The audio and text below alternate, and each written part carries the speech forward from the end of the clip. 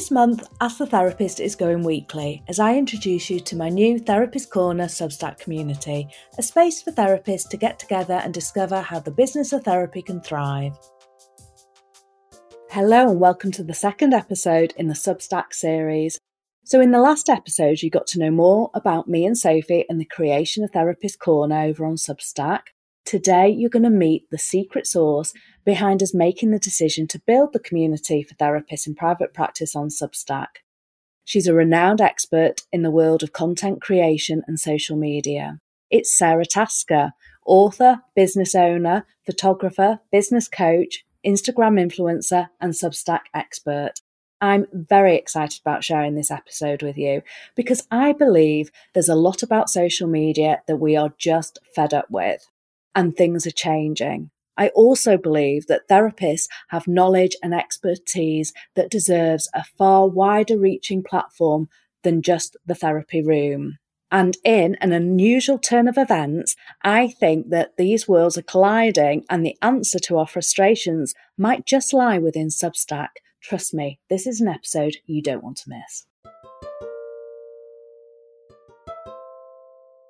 Well, hello, Sara. Welcome to Ask the Therapist. It's really such a privilege to have you on. I've followed your work for absolutely years. I started with listening to your podcast, #Authentic, and I'm sure Letters from a Hopeful Creative. And then I did the Insta Retreat, which I think was 5 years ago. And then in March of this year, I got an email from you to say that things are changing for your business, me and Orla. And that was the very first time that I heard about Substack. So I joined your Substack, and then that opened up some coaching with you in April. And in May, we started Therapist Corner. And 2 months later, my business looks completely different. So I don't think I've said thank you yet. It's all my fault then. All your fault. Yes, I wasn't thinking about building up another business, but I have. And it's just, I absolutely love it. And I think one of the things, I mean, obviously you've given me just amazing advice and stuff, but you were like, you can do it. This is going to work. And I was like, really? Oh, well, you are so welcome. I'm so glad. And you're doing such amazing work in the world with Substack. So how lovely that I get to be a part of that little part of that journey for you. Oh, thank you. And for those who don't know your work, can you tell us a little about you and about what you do? Yeah, I have one of those very rambly job titles that I still haven't niched down to a clean elevator pitch. But I am a writer, I'm a content creator, I'm a photographer, I'm a podcaster. All of my work centers around helping people to tell their stories online and to find an audience, and usually along the way kind of find themselves a little bit too. So that's mainly on Instagram. It's now also an awful lot on Substack, but it could be anywhere on any of the platforms. Yeah. And you're an author. Did you mention that as well? Oh, yes, I'm a best-selling author. I should drop that in there, shouldn't I? I wrote a book about photography and storytelling on Instagram called #Authentic, like my podcast. And my podcast is an iTunes business #1, which I always think sounds very impressive. That is really, really impressive. That is just amazing. And you have a real clarity, I think, from working with you about seeing through things and just, I know it's sometimes easy to do that when you are outside looking in, but you do have a real clarity about kind of seeing through businesses and you've helped me make sense of a lot of things. So I was going to ask you, how do you go from an NHS role to an Instagram influencer? But I just want to read something out of your book because I've been immersing myself into your world. And I was reading the introduction in your beautiful book with beautiful photos, but I just want people to hear this because it just blew my mind. So you say, I set myself a challenge on the 1st of January that I would post daily on Instagram and find 1,000 followers by the end of the year. Within a month, you'd exceeded that target. And by April, you'd been featured by Instagram and was approaching your first 40,000 followers. You quit your job, you moved your family to the countryside, you found your real passion, you were featured on Marie Claire, Cosmopolitan, Stylist, and you exchanged a string of DMs with your teenage celebrity crush. I mean, how does that feel? It felt amazing. It felt like the validation you kind of always dream of, the external validation you always dream of. And in the moment was fantastic. But then, of course, on the other side of that, all the work comes back to you that you have to do to process it. But I do think for me, without kind of that initial boost of other people around me going, hey, we like what you do, I don't think I'd ever have found the courage to take up space in the way I now do, like on the internet and in people's inboxes.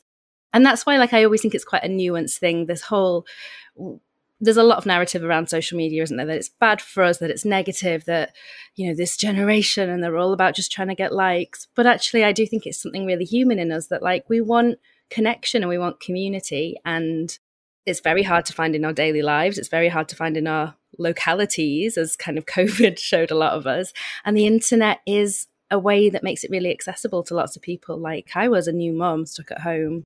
Instagram was my lifeline. Yeah. Yeah, so it's two sides of a coin, isn't it? It can be used for almost good and for the dark side as well. Yeah, like anything, really. Yeah, and I think it's great. The community side of it's really growing, which is amazing. If you were to name a few of the things behind your growth, what would you say it is? Would you say it's the authenticity, your consistency? You create such an emotional feeling with your beautiful pictures. When I look at your work, you know, it does. I know in the Insta retreat you talk about creating moments, not things, which I'm still working on. Well remembered. Yes, yes. I've done all my lessons and my homework. And, you know, when I see a picture of, like, I've never really wanted to live in France, but when I've seen your French house, I'm like, I connect with my future French self that I didn't even know I had. We all have one. We all have a future French self in us. One of the biggest bits of feedback I've got is that it is the emotion and the authenticity, which I've learned this lesson again and again, not just for myself, but for so many of my clients, that the things that we think we're going to be rejected for are generally the things that make people love us the most. And I'm sure that's true in real life, but it's definitely very true online. Even just yesterday, in fact, I was having a really bad day with my health and I wrote a Substack post. But so I put a bit of an introduction saying, hey, just so you know, like, I'm really struggling today and there might be mistakes in this post, but I wanted to get it out. And I got so many beautiful comments and emails. Some people signed up to become paid members, which I know we'll talk about in a moment with Substack. But people, like, invested in me and sent me messages to say it was because I spoke about my health and was just showing up as a human, and that made them feel like they were allowed to be a human too. So I think that right from the start. But I was just going to say how scary it is to do. It's terrifying because really it's the bits that we reject about ourselves. So we expect everyone to reject them too. But I think the internet's such a noisy place and there is so much glossy perfection on there more and more, right? With all the face apps and photoshopping and everything. Like, you don't really go on social media, or most of us don't anyway, to just see a glossy catalogue of someone's life. We want something in the middle. Like, we don't want the worst bits either necessarily. We don't need the cat sick and the dirty pots in the sink, but we want a real human. We want a real connection. And so I've always tried to kind of blend those two of, like, I love beautiful photography. So taking the pictures of the moments in my day that are the most beautiful, but then also trying to tell the truth about the rest of it, that, like, sometimes it's great, sometimes it's not so great. And yeah, just sharing everything I've been learning on this insane journey from NHS to here. Yeah, it's just, and I think you're right in that the way you write, you see that you feel the person behind your words, whereas especially with ChatGPT now, I can almost guess when it's AI that's written that authentic. Yeah, and I think that's only going to get harder to tell, right? Like, they're going to get better and better at faking it, but I do think there's something there. Like, we can tell when someone's not being their true self. You can pick up on it, can't you? And you can even pick up on it usually on social media. Like, there's just a bit of a disconnect. And it gives me hope that, that the robots aren't coming for all of our jobs. Fantastic. Fingers crossed. So we are new on Substack and it's still quite a new platform. Can you tell us about Substack, what it is and what it is about? Yeah, it's a really difficult one to completely summarize without referencing lots of different other social media platforms. So the way I describe it to people is it's like the golden old days of blogging. If anyone remembers that, that was pre-social media. lots of people had a blog, and some blogs were super successful. Some blogs were a business. They had a really dedicated reader base, and people just went to that blog to check if there were updates. And then there was a network around it, and there was a lovely sense of community. And it's got that energy. It's got that audience and the appetite for long form content. So lots of people are writing long posts on there, but it also blends itself with an email list. So then one of the main ways it delivers those blog posts is people put their email address in to subscribe, and it lands in their inbox whenever you send an update. And then they've added other features like chat, which is kind of like a private WhatsApp group, if you can imagine, just for you and your subscribers. And then they've added notes, which is basically just Twitter, but within Substack. So it's now kind of becoming like a whole holistic social media network. And then the really big thing is you can add a paywall. So you can then ask people if they want to invest and subscribe. Initially, it can be quite a low cost. And then you can make any part of that content, the chats, some of the posts, you can put podcasts up there. Any of it can become for members only, paid members only. So kind of like a Patreon model in the mix as well. Fantastic. And how did you first hear about Substack? Because I know I heard it from you, but where did you hear about it? It had been on my radar for a couple of years. I knew people who were writing on there, but initially it really heavily launched as a platform for journalists primarily to make money from their writing without having to go through an editor, through a magazine. We'd seen all those like layoffs in journalism for like BuzzFeed and The Pool and all sorts of places. So everyone I knew who was using it was a journalist who kind of already had their own audience and wanted to just make their writing pay. So it was like a newsletter platform, I suppose. And it's only really as it started to evolve, and I've kind of kept my eye on it, that it started to sort of feel like it had a different type of momentum in a different direction. And funnily enough, I went to a sort of Substack writers meetup in London and met there someone who works for the Substack UK team, Hannah. And she was the person who, do you remember you said I was featured by Instagram way back? She was the person who picked me to be featured by Instagram back in the day. And she remembered me and she recognized me. And she mentioned that like lots of people on the team, especially in the US, are from those early days on Instagram. So it doesn't surprise me that it has that energy of kind of something's growing. The goals they're chasing are really aligned with the kind of platforms people are looking for. And it feels like it's got something. Yeah, what is that? What pulled you into it?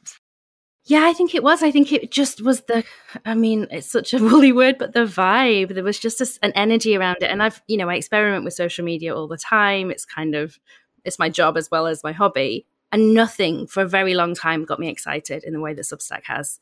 And I'm still very excited about it and seeing the rewards for myself in my own business, my own community. And also, hearing from people like you who have taken my word for it a little bit and found the same thing. So yeah, it has got an energy around it, hasn't it? Because I mean, obviously, I'm 2 months in. It's a really small followership, really, but the energy in the comments and it just feels very different. Like, oh, such a relief from, like I've talked about, kind of chasing the algorithm on Instagram and going, drop an emoji in the comments if you like this, which feels I'm like so bored of saying that just so that I might be bumped up. I just don't want to be chasing the algorithm. and well, that's it, begging for acknowledgement versus like writing a whole long post that's going to take someone like maybe 10 minutes of their day to read, which who's got the attention span for that anymore?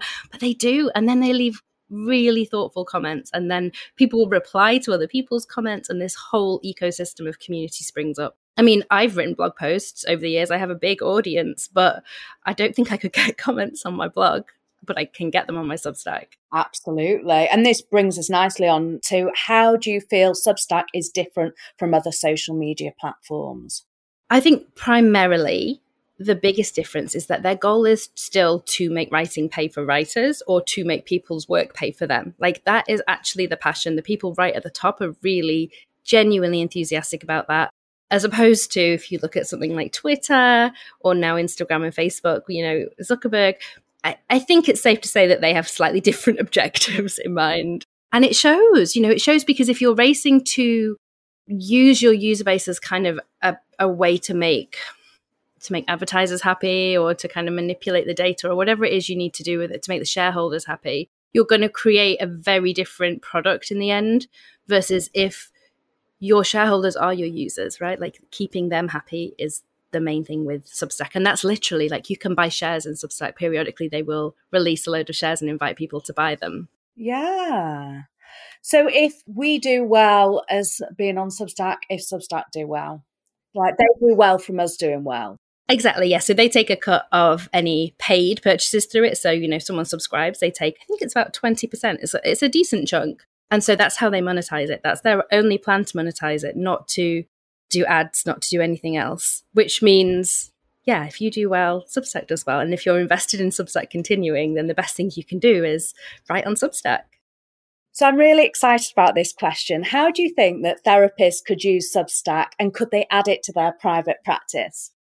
Yeah, I think it's a tricky one to imagine sometimes from the inside if you're not seeing other people using it in that way. But there's so much potential. Even if you just want to use it as a free platform, imagine it as a place where you can share any resources or information or guidance or even just inspiration for your, not only for your current clients, but for prospective clients, like for people who are considering working with you. It's a really nice place for you to write about books that you would recommend or videos or podcasts, or for you to share like worksheets or testimonials, or just kind of, you digging into topics that you think actually that will really help people and show them the kind of help I can do even more if they come and work with me. And then if you add the paid tier, you can start to think about, okay, well, if I'm cultivating a bit of a private gated community, how can I encourage people to kind of, use that in a way that supports their mental health and supports the work they're doing? And like, we know group work works really well, but often is a difficult thing to get people to attend. So you've got these options then of kind of building up this platform that people can access at a low price point if they can't afford to work with you one-to-one at the moment. People can access as kind of a taster of the kind of work that they could do with you, and people can access while they're working with you for extra information to go extra deep, to go extra detailed in the work you're doing.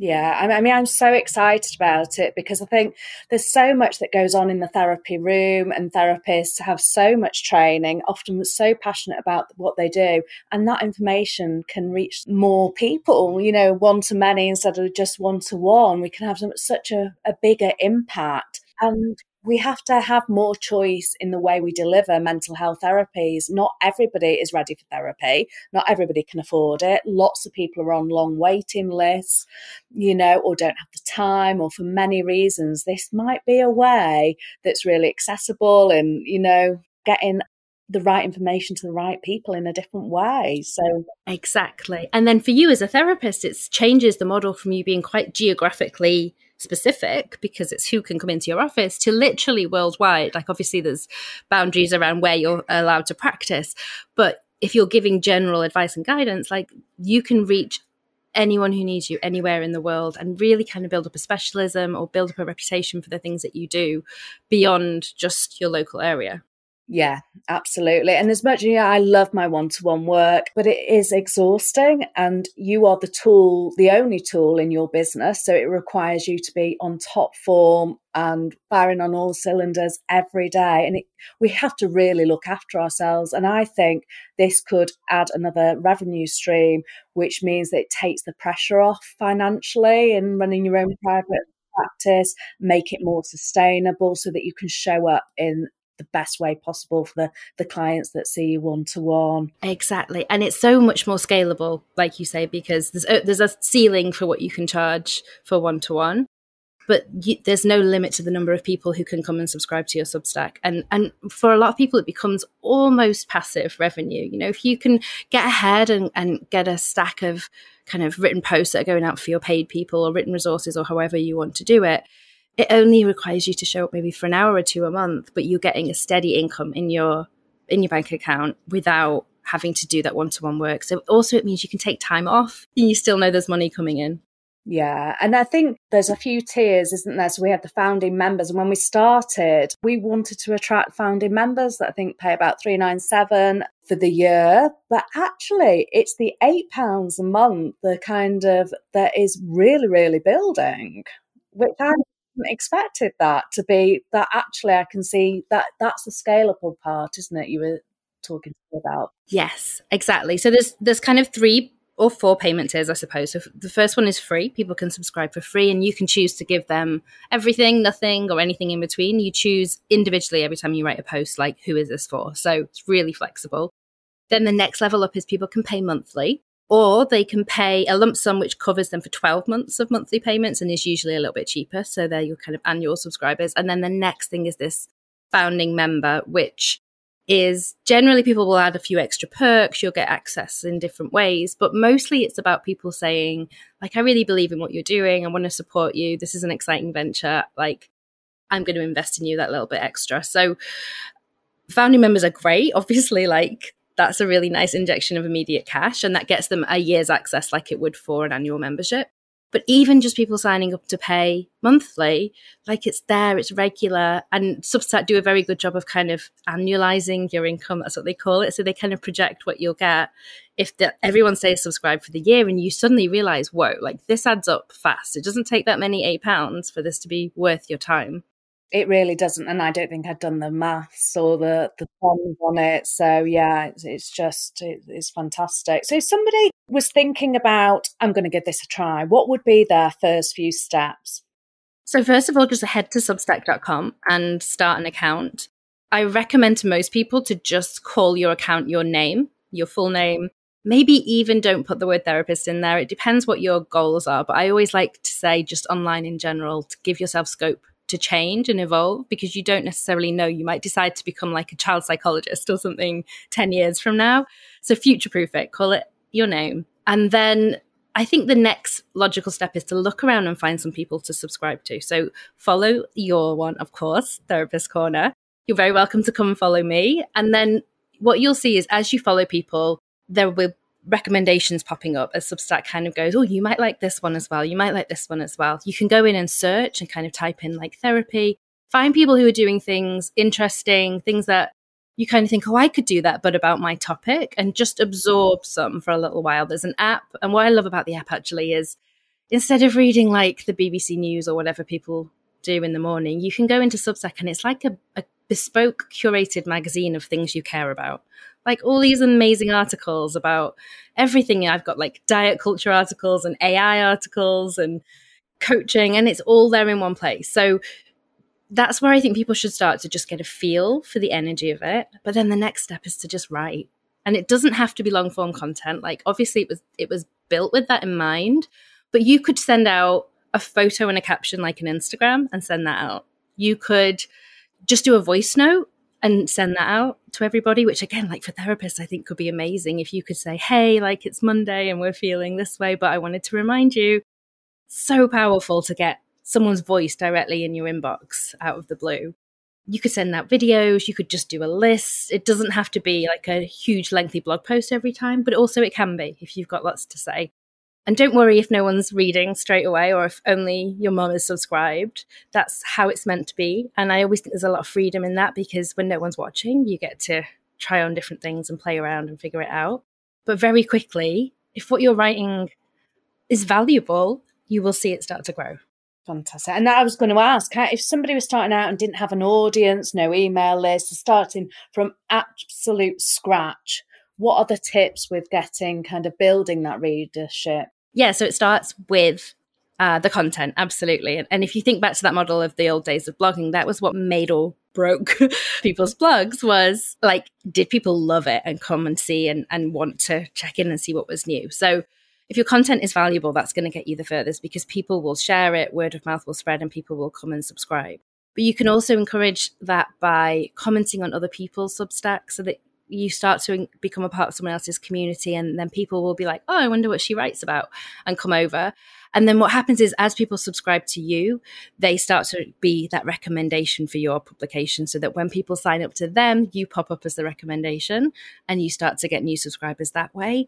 And then the other really powerful part of it is notes, which is the Twitter alternative, if you remember, that's within Substack. And that's really the only part of Substack where what you write could go in front of absolutely anybody who's using Substack.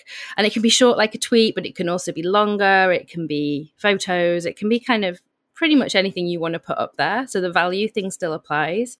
And you can also reply to people. Like, you can reply to Margaret Atwood and she'll read it and she'll see what you said. Like, it's amazing.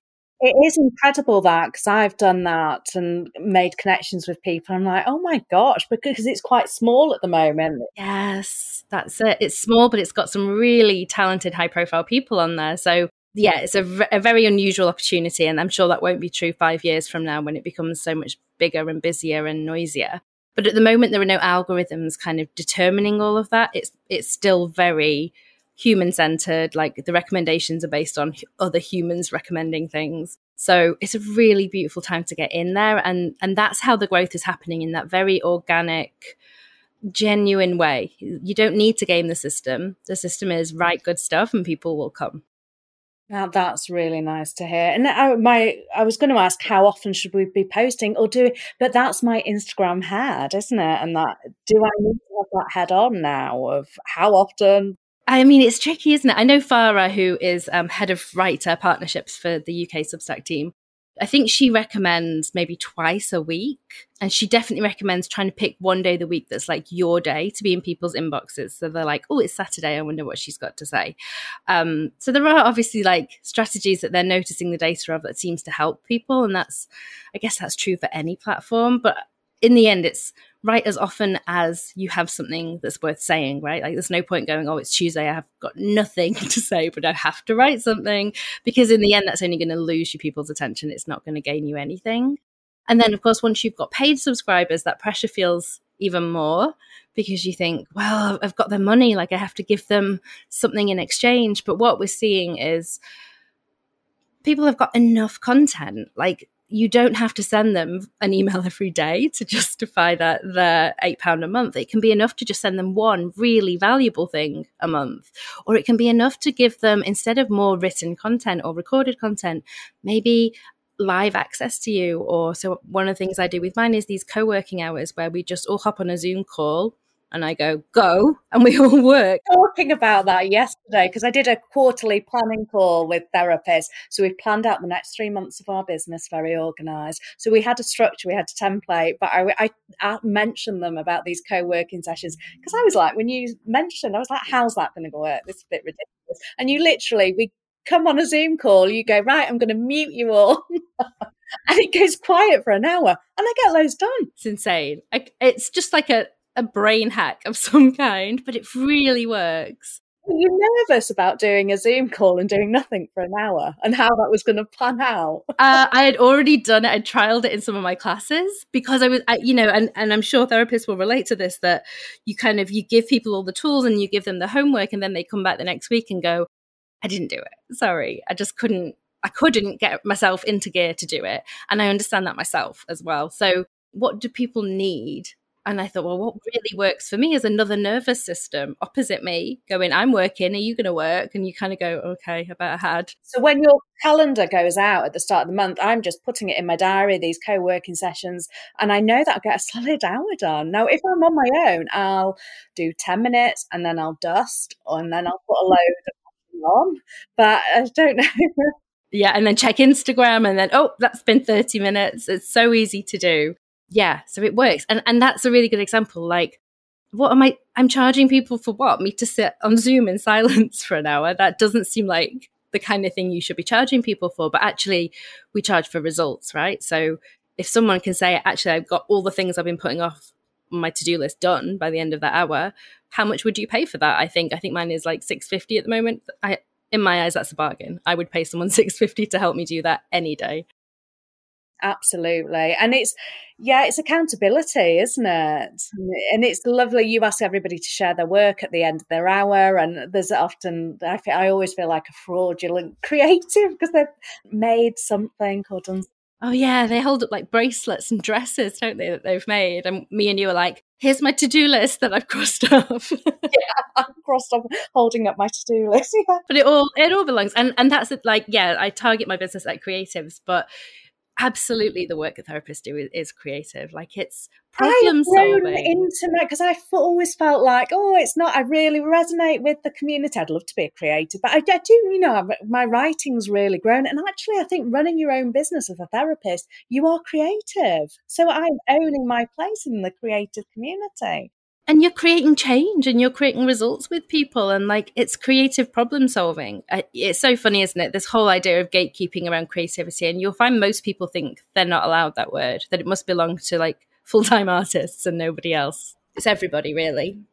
That's what I thought for years. Yeah, yeah. But no, I'm in. Yeah, it is absolutely. It's everybody. That's absolutely right. So I suppose the nervous thing that I had, I don't actually have it now, but where do you see Substack in a few years' time? Because we've not long had Clubhouse, and I'm sure people are already saying, "What the hell is Clubhouse?" And Be Real, that had a moment, didn't it? And oh, there's so many we could list.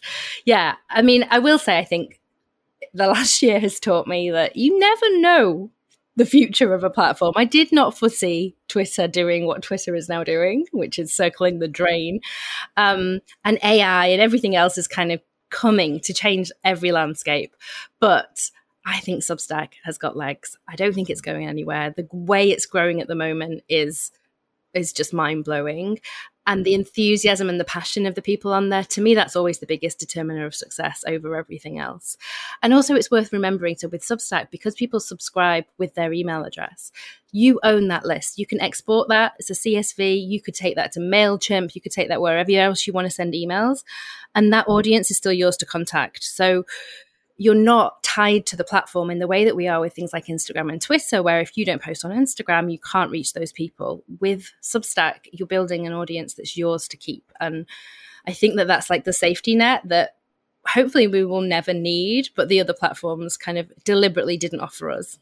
Yeah, so you're still in control of something you still own. So you're building it, you're putting all your energy into it, and you can move it if ever you want to. Exactly, exactly. Which, I'm sure a lot of people wish that we had that flexibility with things like Instagram and Facebook.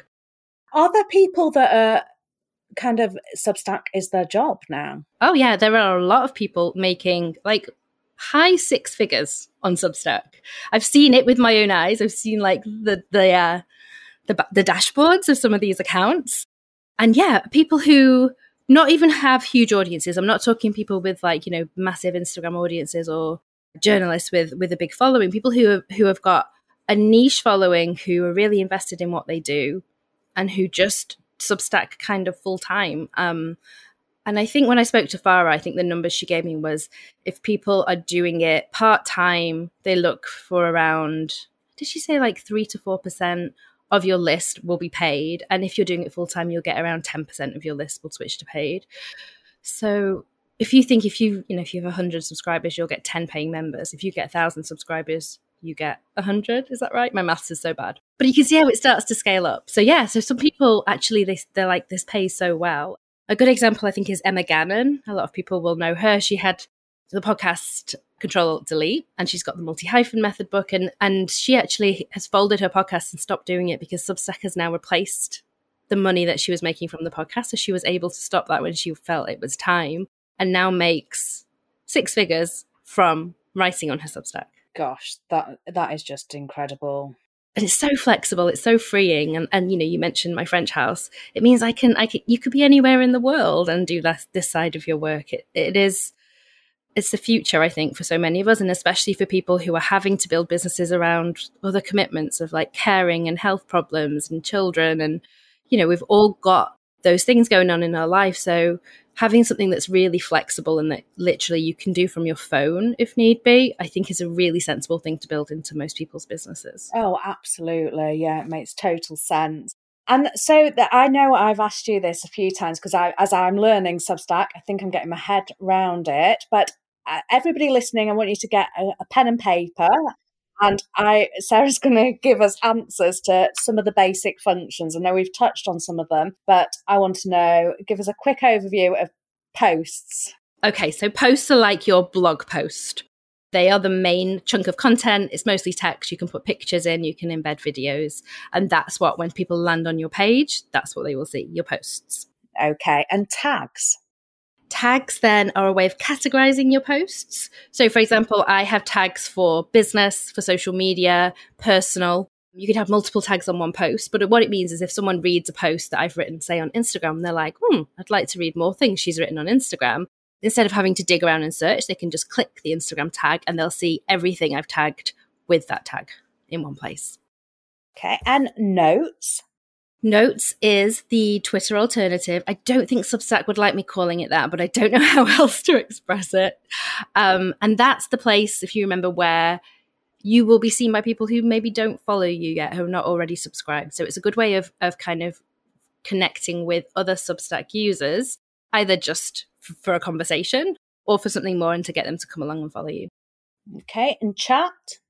Chat is the kind of private WhatsApp group-esque space. So it's within the app. You can only access it, I think, at the moment within the app. And so the way I would use it is sometimes I'll go into chat and I'll say, like, show me a photo you've taken this week that you would normally post on Instagram, but you think nobody will see. And then everyone can reply and share pictures, and then we can all reply to each other's pictures. And it's just kind of like a nice little hangout. Wouldn't have made that a post because that doesn't feel like something I need to live permanently on my sort of bloggish homepage, but really nice way to build community. And even there, you can paywall it. So you can start a chat that's just for paid members. And then the replies as well are hidden. So there is that kind of nice, safe space where only people who are invested, both financially and emotionally, in what you're doing are going to be there to talk to you. Fantastic. And sections.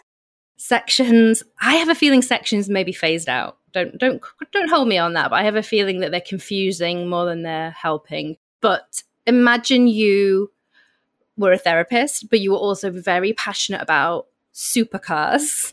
And you wanted to write about both, but you were aware that they probably had slightly different audiences.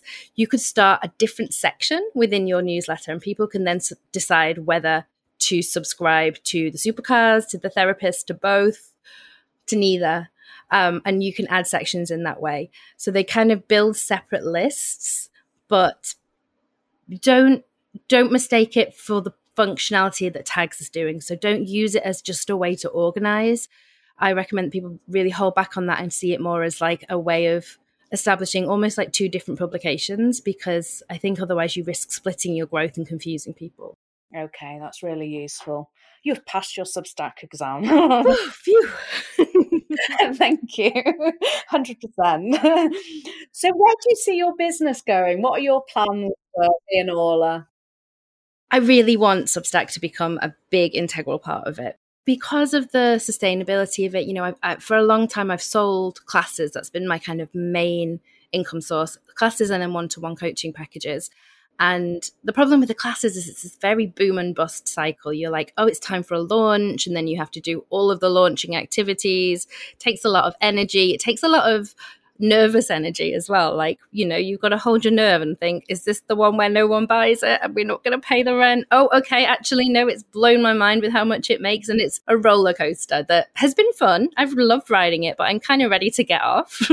And Substack, you know, the idea of just a sustainable monthly income that's there, you know, regardless, is really, really nice. And I really love the idea that I'm getting to build a community space that I think we're all really hungry for. Like Instagram, one of the biggest reasons I've taught and recommended Instagram for so long is because it has that amazing way of cultivating community. And I think for a lot of people, that's dying, that's lost. So for me, it's how can I make a space where we can still connect in that way and find like-minded people and support one another, because I know firsthand how valuable it is. And it's just really fun. Like, so one of the things I'm just writing for my Substack today, it'll be up probably by the time people hear this episode, is I've tried to recreate some of my Instagram photos using AI software, like just typing in words. And it's just like, where else would I put that? Where else would anyone want to see that? Absolutely. I can't wait to see that. I've not tried the images yet, but It's mind blowing. Wait till you see it. It's like almost scary. And then I was like, wow, well, I need to show people how to do this, because even though it is just typing words into a box, most people are exactly where you are, where it's like, I've not tried it. I don't really know where to start, but it could answer so many people's problems with their content creation. So then I was like, oh, well, I'll just make it a workshop. I'll do an hour's live teaching it for my paid subscribers.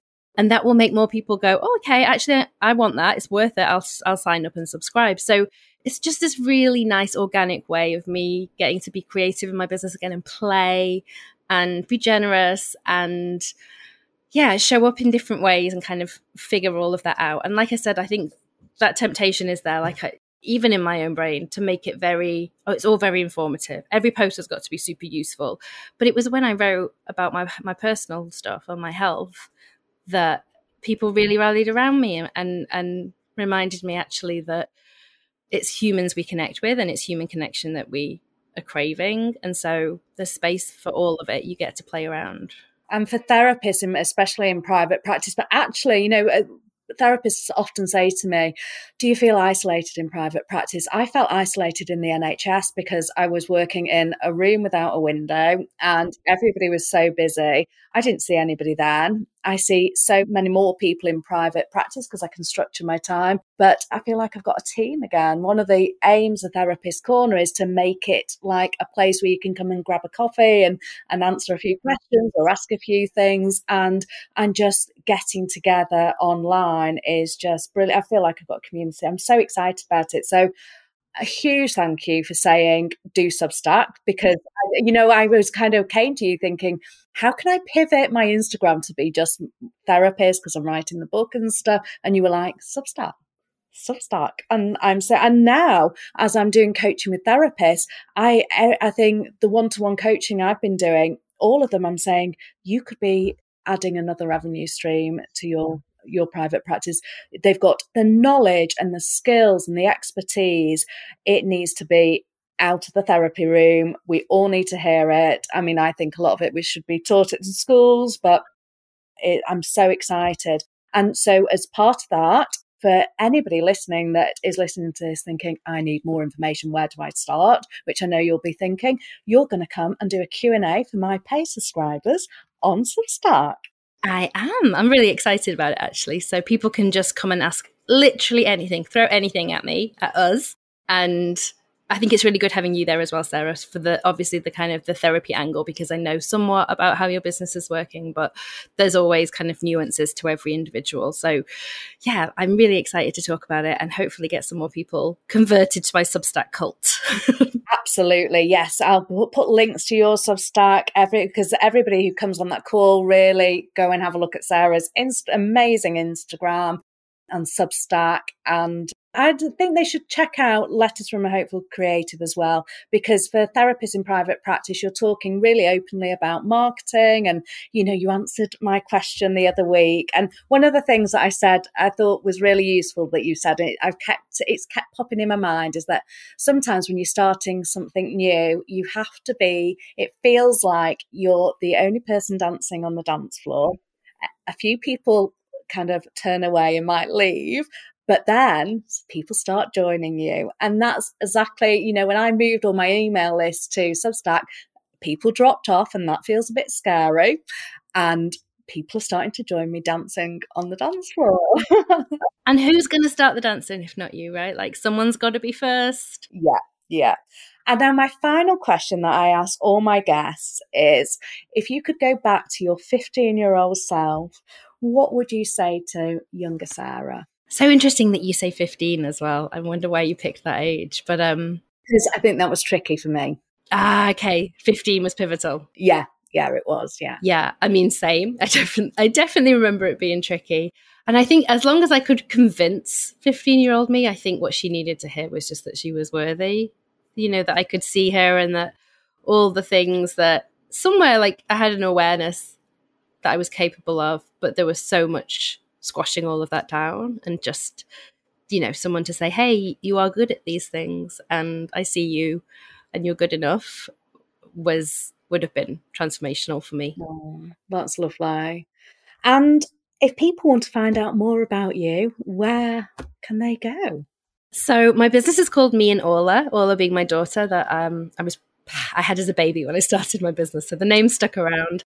You can find my podcast called #Authentic and my other podcast called Letters from a Hopeful Creative. Letters from a Hopeful Creative is on Substack as well, so you can subscribe there if you want and get the episode sent to you that way. I'm also on Instagram at Me and Orla, and I am on Substack. Search for my name, Sara Tasker, or the name of my Substack, which is Entre Nous, which is French for Between Us. Oh, that's lovely. Thank you so much for your time. It's so nice to have you on. It's a bit of a dream for me, and keep creating. You do beautiful stuff, and I'm sure, it's just lovely to have you on the internet. This has been so fun. Thank you so much, Sara. Thank you for listening to today's episode of Ask the Therapist. I'll be discussing all you've heard in this episode and more over in the Therapist Corner community on Substack. To join me there, just click on the link in the show notes. Until next time, take care of your mental well-being as you continue on the path to becoming the best version of yourself. This episode was written and presented by me, Sara, and edited by Big Tent Media and produced by Emily Crosby Media.